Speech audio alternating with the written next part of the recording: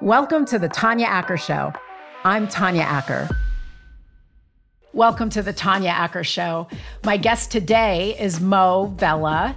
He is a former senior advisor to then Vice President Biden, and he's going to talk to us today about how he thinks the president is doing and how it is one can compromise in an environment that is, shall we say, as charged and divided as the political environment is today. We also talk about his new show. He is one of the co-hosts and a producer on a new show called Unicorn Hunters, which gives everybody, viewers everywhere, an opportunity to participate in the American dream and to perhaps invest in new businesses that Mo and his co-hosts will vet for themselves and for the audience. And we also talked about how it is you can pick yourself up when things are dark and hard, and use those moments to propel yourself to something greater, as Mo did. So here I am with the wonderful Mo Vela. Welcome to the podcast, Mo Vela, former senior advisor to then Vice President Biden. Mo Vela, welcome to the show. Well, Tanya, it's good to be with you. I mentioned that you were a former senior advisor to then Vice President Biden. You're also the producer and show panelist for a new television show, a business reality series called Unicorn Hunters. I definitely want to talk to you about that. Let's first talk about your former boss. When you worked for Joe Biden, he was vice president. Now he's the president. Give us a report card. What's a grade? Since he started office, first 105 days, I guess, or something like that right now, right? Yeah, 100 and some. Give him a grade. Yeah, 100 and some. You know, Tanya, first of all, let me start by saying this. I have the utmost respect for the Bidens. They are real, gracious, they're kind, and they're just soulful, beautiful people, both Dr. Biden and the president. The grade I give them, honestly, is an A-. I would give them an A+, except that if you give an A+ at 100 or whatever day mark, what the hell do you have to work for? Yeah, right? So I saw something that you, it was either an interview that you gave on television or in print. But one of the things you said was that you thought that this president, because of his temperament and his experience, would be really well positioned to work with folks on the other side of the aisle and get things done. Do you still believe that? Because we haven't seen that so far. I know, and it's a very good question. I'm glad you brought it up, because here's the deal. I think people are criticizing him a little bit because of that, but here's the reality. Come on, you know, as a gay Latino, right? I have to tell you, you can only work with people who are willing to work with you, right? You can reach out, you can extend a hand, you can share love, you can open your heart and your soul and mind. And that is what Joe Biden does every day of his life, by the way. Having worked for him, you know, very closely as his director of management and administration and senior advisor, the man every day has an open heart, open mind, open soul, and full of love. Now, you know this, Tanya. Come on. We can have that. You have it, clearly. Your successful career. You wouldn't have gotten to where you're at if you didn't share those values and traits. But you know, dadgum well, that if it's not received, right? And if the person on the other side doesn't share that value or doesn't return those emotions, what the hell are you going to do? So that goes to my question. Look, you're a lawyer. I'm a lawyer. We both have been in situations where you've got somebody on the other side of the table who you might find abhorrent, who your client might think is despicable. But at the end of the day, you have a process in which both sides agree to submit to certain rules. if you lose, I mean, there are some rare occasions, I guess, where, you might say the process was corrupt or the judge did something wrong. People move to disqualify judges all the time. But at the end of the day, both sides have some respect for the rules, for the process, for the outcome, and they don't assume that it's a corrupt process just because they lost. I mean, look, if when I was practicing actively and I had a client, and whenever we lost, I went back to the client and said, you know what, the process is just corrupt. That just doesn't fly when you are playing in other arenas. It flies these days in Washington. So how does this president, I mean, you know him, you've worked with him, how does this president and his administration deal with that? I've said this hundreds of times, literally in media interviews during the campaign. The man is an unconditional lover. I've never seen him give up on love. Never. I've never heard him described like that, by the way. And that is what he is. Because after all these hundreds of interviews, I started thinking, because I could I use so many adjectives to describe the man because he's so real and he's so beautiful and he's such a beautiful human being. But then I started realizing, you know what it is? He loves you first. I've seen him go up to people. He doesn't ask you, are you Repub? Are you a red state? Are you blue state? Are you black, brown, white, yellow, green, pink? Who do you love? Who'd you marry? He doesn't ask you all that. He just loves you now. So what does he do? I think he stays the course. I don't think he changes who he is. I feel like I can personally testify to this approach in life. And I know that you can too. I'm sure you've had your fair share of setbacks and people who didn't receive you with equality, with dignity, with respect. And what do we do? What did you and I do? Same thing Joe Biden has to do. Stay the course. Do not change your core values. Keep loving, keep treating people with dignity. At the end, I still believe karma, goodness, whatever you want to, attribute it to. Some people have religious beliefs. Whoever you think goodness and love and kindness comes from, just stay the course, dadgummit. Just stay the course. And I think that's what the president has to do. What would you say is this president's biggest weakness? Oh, wow. Wow. Interview number 746. And I can't believe Tanya Acker, you came up with a question. No one's asked you that. Wow. Okay. I would say his greatest weakness, I'm going to go out on a limb. His greatest weakness is also his greatest strength. And that is that I think he starts with a fundamental belief that everybody's coming from a good place. And unfortunately, that is a weakness at times when it's like a chess game. And I think I call it just fundamental human dynamics. So if you always assume that, Tanya, you're coming from a good place, unfortunately, if there's one thing I learned the last 4.5 years, is that's just not true. Everybody's not coming from a good place. No, Everyone doesn't share the same values. No. Everybody doesn't even believe in truth or in advocating for truth. So that unconditional lover, there's his weakness too, right? It's a beautiful strength. It's a beautiful way to be.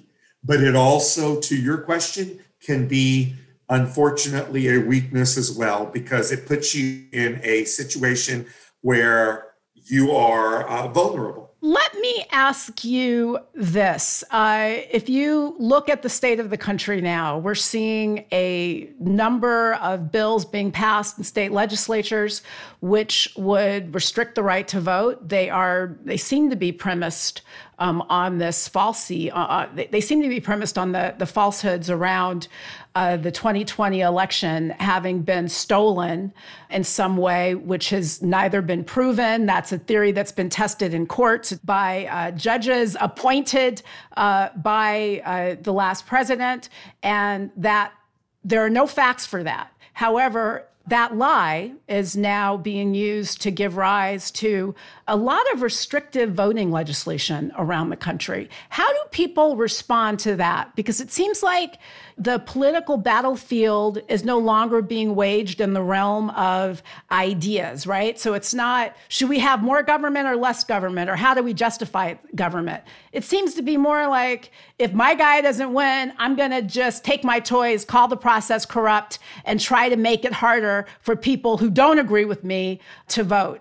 How do you proceed in this kind of really charged environment? There's two things I'd like to share with you about this. One, as Mrs. Obama taught us, if I was going to take the high road, I would say to you, and I do believe this from the bottom of my heart, but it's not quite the entire answer today. But part of the answer is to obey Mrs. Obama because she's right. And in that case, I would say what I try to do, I fall short and I fail all the time at this, but I still believe we've got to keep trying to find common ground, Tanya.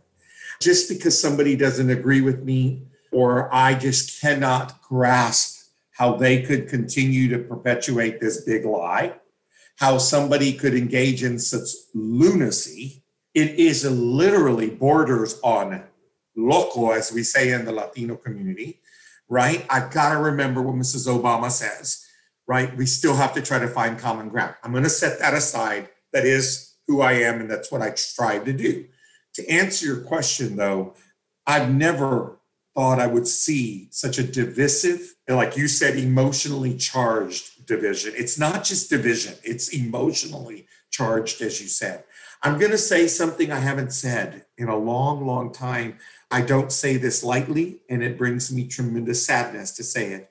But I have to tell you, I really believe 75% of this division, 75% in my eyes of everything we're experiencing right now, as you so perfectly pointed out, it's not fiscal conservative versus this, it's not Republican, it's not. It's racism, Tanya. It is old-fashioned, hateful, ugly racism. And there's no other rational explanation why legislatures are trying to restrict access to voting, because they know exactly who they're restricting. Let's not kid ourselves here. And I don't want to mince any words, and I'm tired of people tiptoeing around this. This is flat out racism. And you know what? You just go look and see where it is, and you can see, and you know who started this. I don't want to say his name because I can't stand him. I'm not gonna say his name, but we all know who gave these people permission. Okay? Back then I used to say, I know what it is to come out of the closet. And he gave the racists permission to come out of their closet.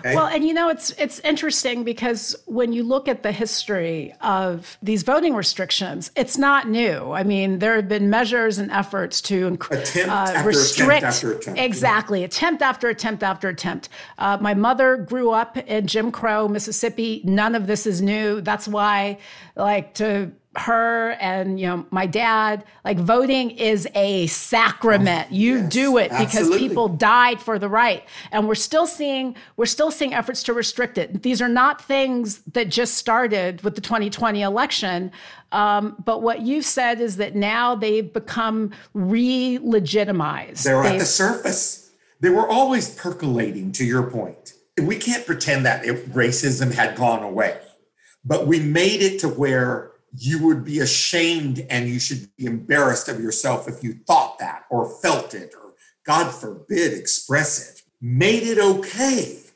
It's now come to the surface. It's actually people are out there visible and vocal again. To your point about your incredible parents and their upbringing in Mississippi, they experienced when it was visible and vocal. But thank God you and I had the privilege of growing up in an environment and in a country where it at least had been tampered down, right? Not anymore. I think it's back up again. So you asked, what do we do? I think we do what the people of Georgia did. I think we do what the people of Arizona did, right? And Pennsylvania and Wisconsin. You get out, you coalesce, you collaborate, we come together, we create community, we stick together, we become vocal ourselves, not violent, but vocal. What did John Lewis teach us? Good trouble. In an environment like this, how do you find common ground? And what are the areas, Mo, for common ground? Where do you see ripe opportunity? First of all, I'm going to tell you, I hope you have me back because I love having this conversation with you. I'm really appreciative, and I'm so grateful for these Very, very important questions because I think we have to have this dialogue. I'll tell you where I do it. That's all I can speak of is to my own experience, right, in my own life. And I'll tell you where I start every single time, Tanya, and it does disarm. And that is, I always say, hi, do you have parents? Do you have a husband, a wife? Do you have children? And they're like, oh, yeah. And I'll go, do you love them? And they go, of course. Well, I have somebody I love too.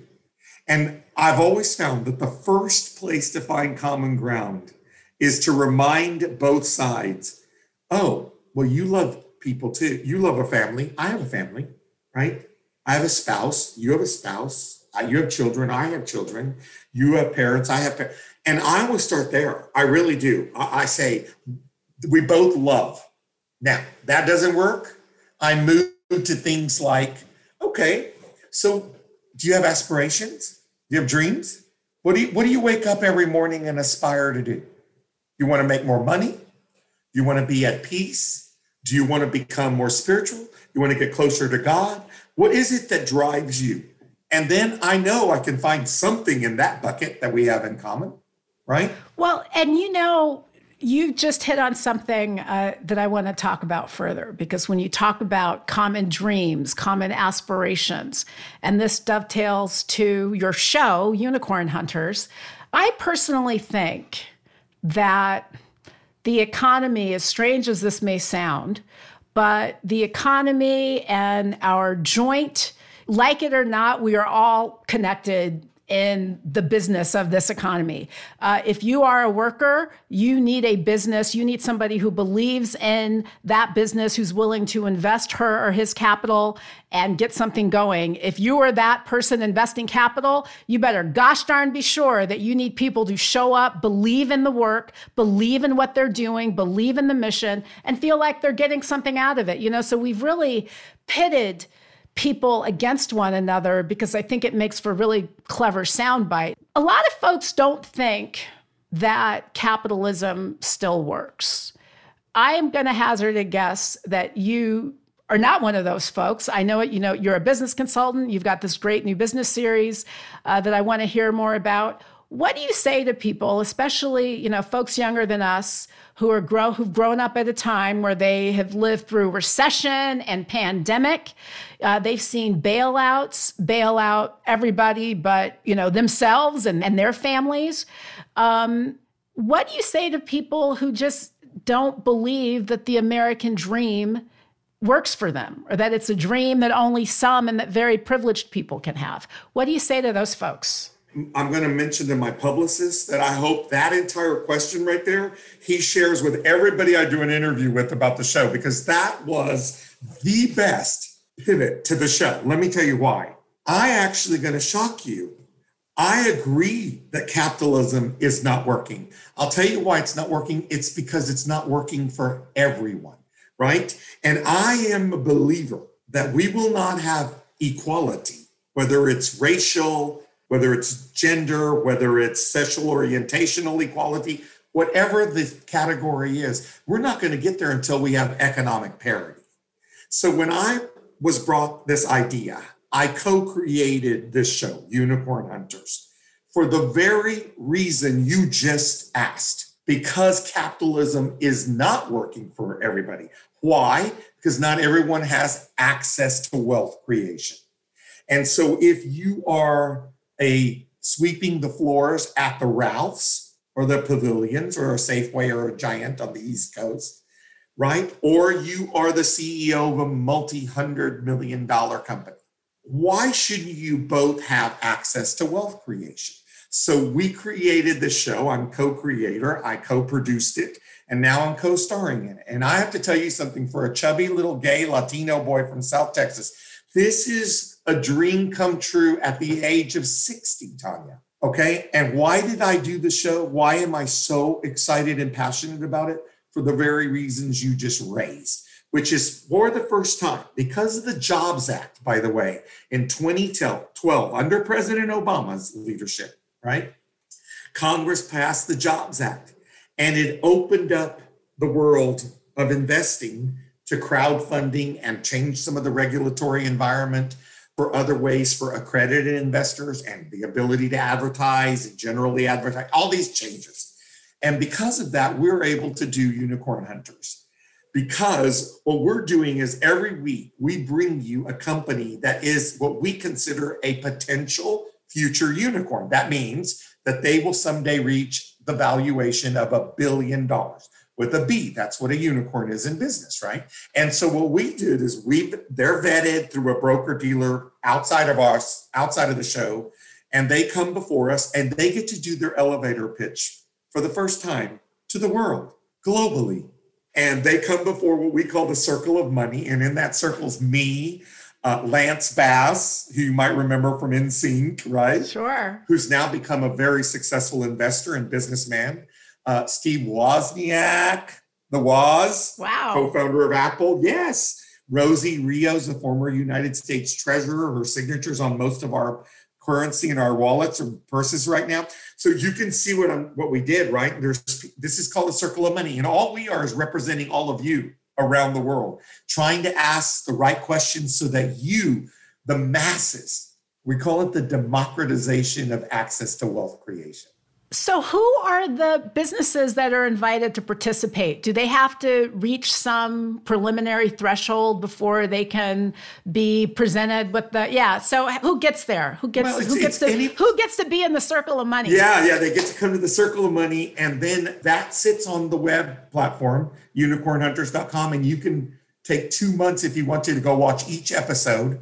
Every 2 weeks, we introduce a new one. Those companies, by the way, are everything from biopharma, innovative products and new technologies, new services that are going to impact people's lives and change the world. Now, the criteria that you're asking of, it's very, very pretty simplistic, to be honest with you.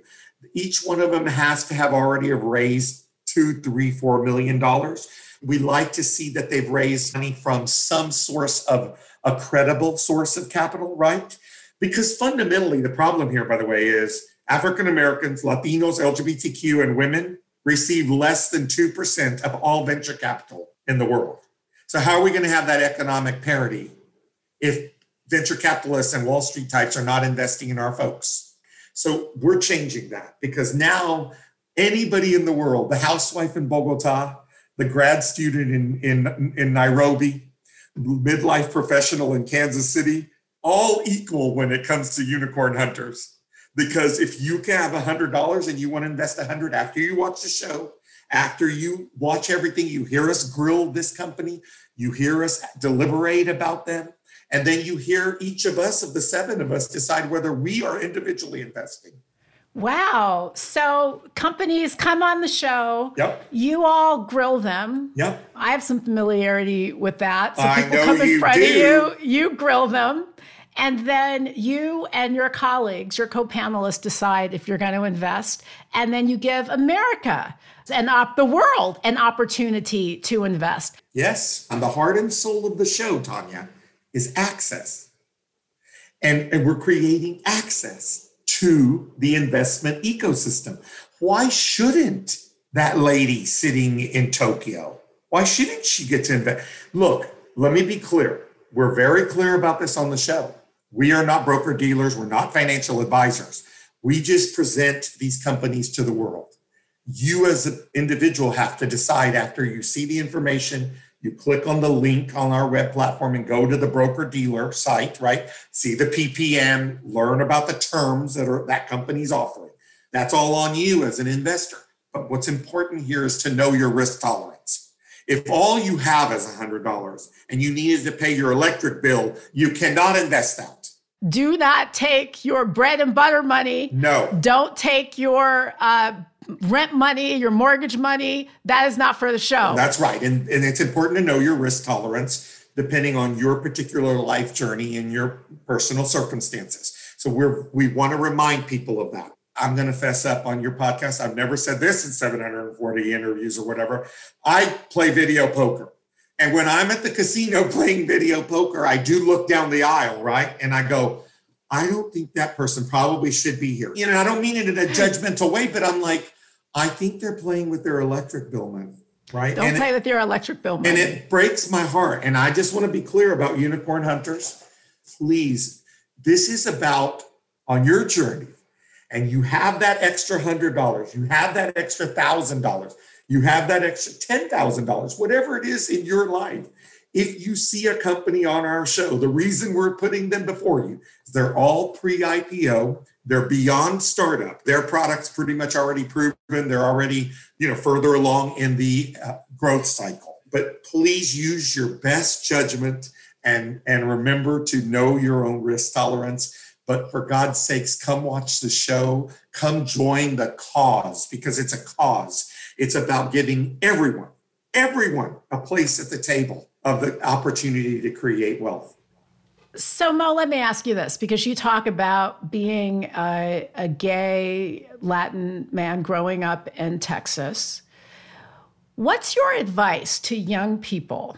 Whether or not they see themselves reflected, they don't, whether or not they see someone in their package, they may or may not, they don't feel reflected. They don't feel represented. They don't feel like they have an opportunity. They don't come from fancy families. College, I have been out of law school for 25 years. The expense that it now takes to get the education that I had. Exorbitant. Exorbitant. I mean, it wasn't cheap then, but now through the roof. Out of reach, it feels. Totally out of reach. So for a lot of people, education seems out of reach. They don't have family connections, moms or dads who work at the firm or play at the club with so-and-so who can get them an internship. There's so many young people who do not see a path forward. What is your advice to them, and what's the first step? Somebody is looking at their lives. They don't like their job. They don't like what they see as their immediate prospects. What is your first bit of advice that you give to that person? The first bit of advice that I would share with anybody, remember, every single one of us, regardless of whether your parents are members of the country club or you are in the group that Tanya just described, whether you have come from money or you come from poverty, whether you were born on a dirt floor like my father or you were born in a mansion. I don't care. At the end of the day, we're all equal. You know why? Because every single one of us has three basic things in common. And this is the first part of the advice. Remember, we all just want to love. We all just want to be loved. And every one of us, Tanya, no matter where you are on the socioeconomic spectrum, no matter what color, no matter who you love, no matter what deity you believe in, every one of us has experienced trauma. Mm-hmm. And every one of us is vulnerable and volatile as a human being and a member of the human family. And that makes us equal, Tanya. So that's my first piece of advice is remember, you are equal. Even if it feels out of reach, even if the dream feels unachievable, remind yourself, no, it is achievable because I'm equal. Second piece of advice, my life changed when I was bullied as a young guy. Remember, I grew up knowing I was gay since I was 6 in a cowboy Texas mentality, Latino, Catholic, the son of a prominent family. I knew since I was 6, I couldn't be who I am. I couldn't say who I was, couldn't express it, live it, be it, do it, nothing. And so for the first 17 years of my life, I did everything a Texas boy was supposed to do. I played football, I excelled. I played basketball, I excelled. I played baseball, I went hunting, I went fishing. I did it all. Gratefully, and thank God, I enjoyed it all. But at 17, the juxtaposition, the inner conflict got too severe. So I quit playing sports. And my best friends that played football with me, Tanya, turned on me. And they called me a faggot every day of my life for 6 months. And I actually went into a room to take my own life at the age of 17. Wow.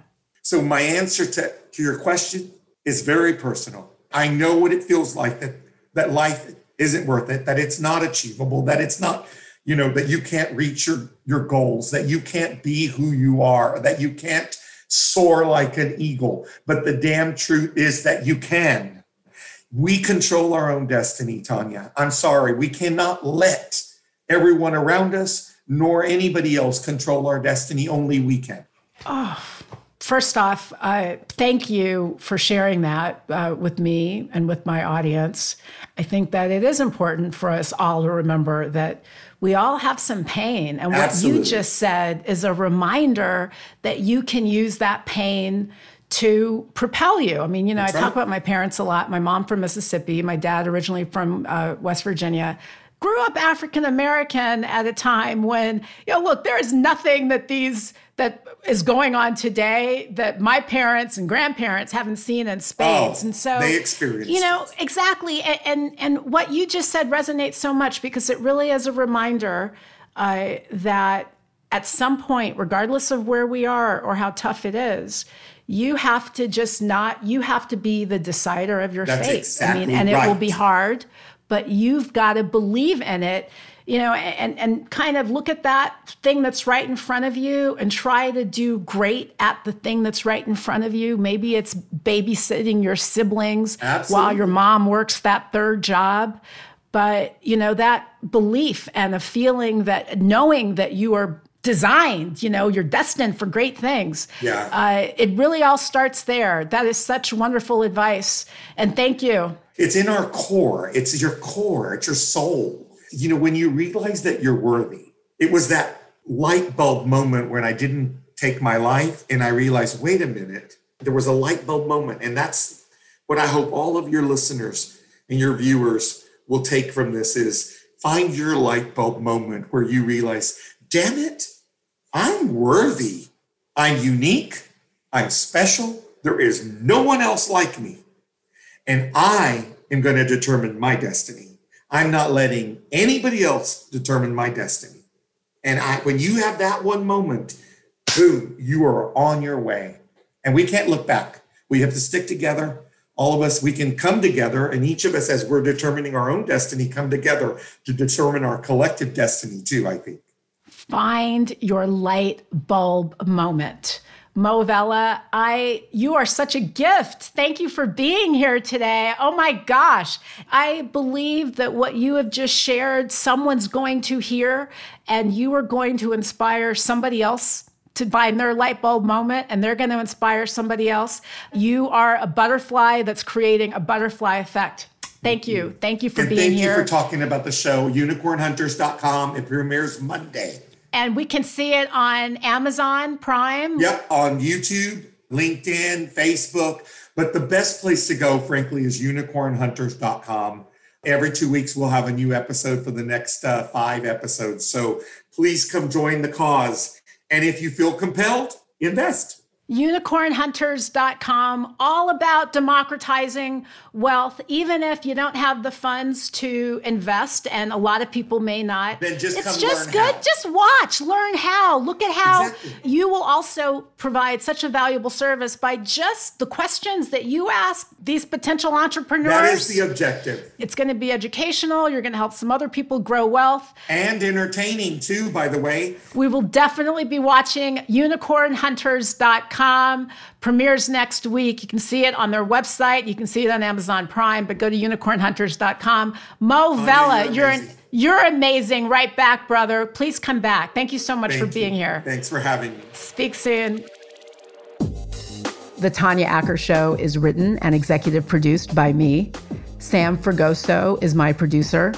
Andre Lynn is my editor. Cole Mitchell is my composer.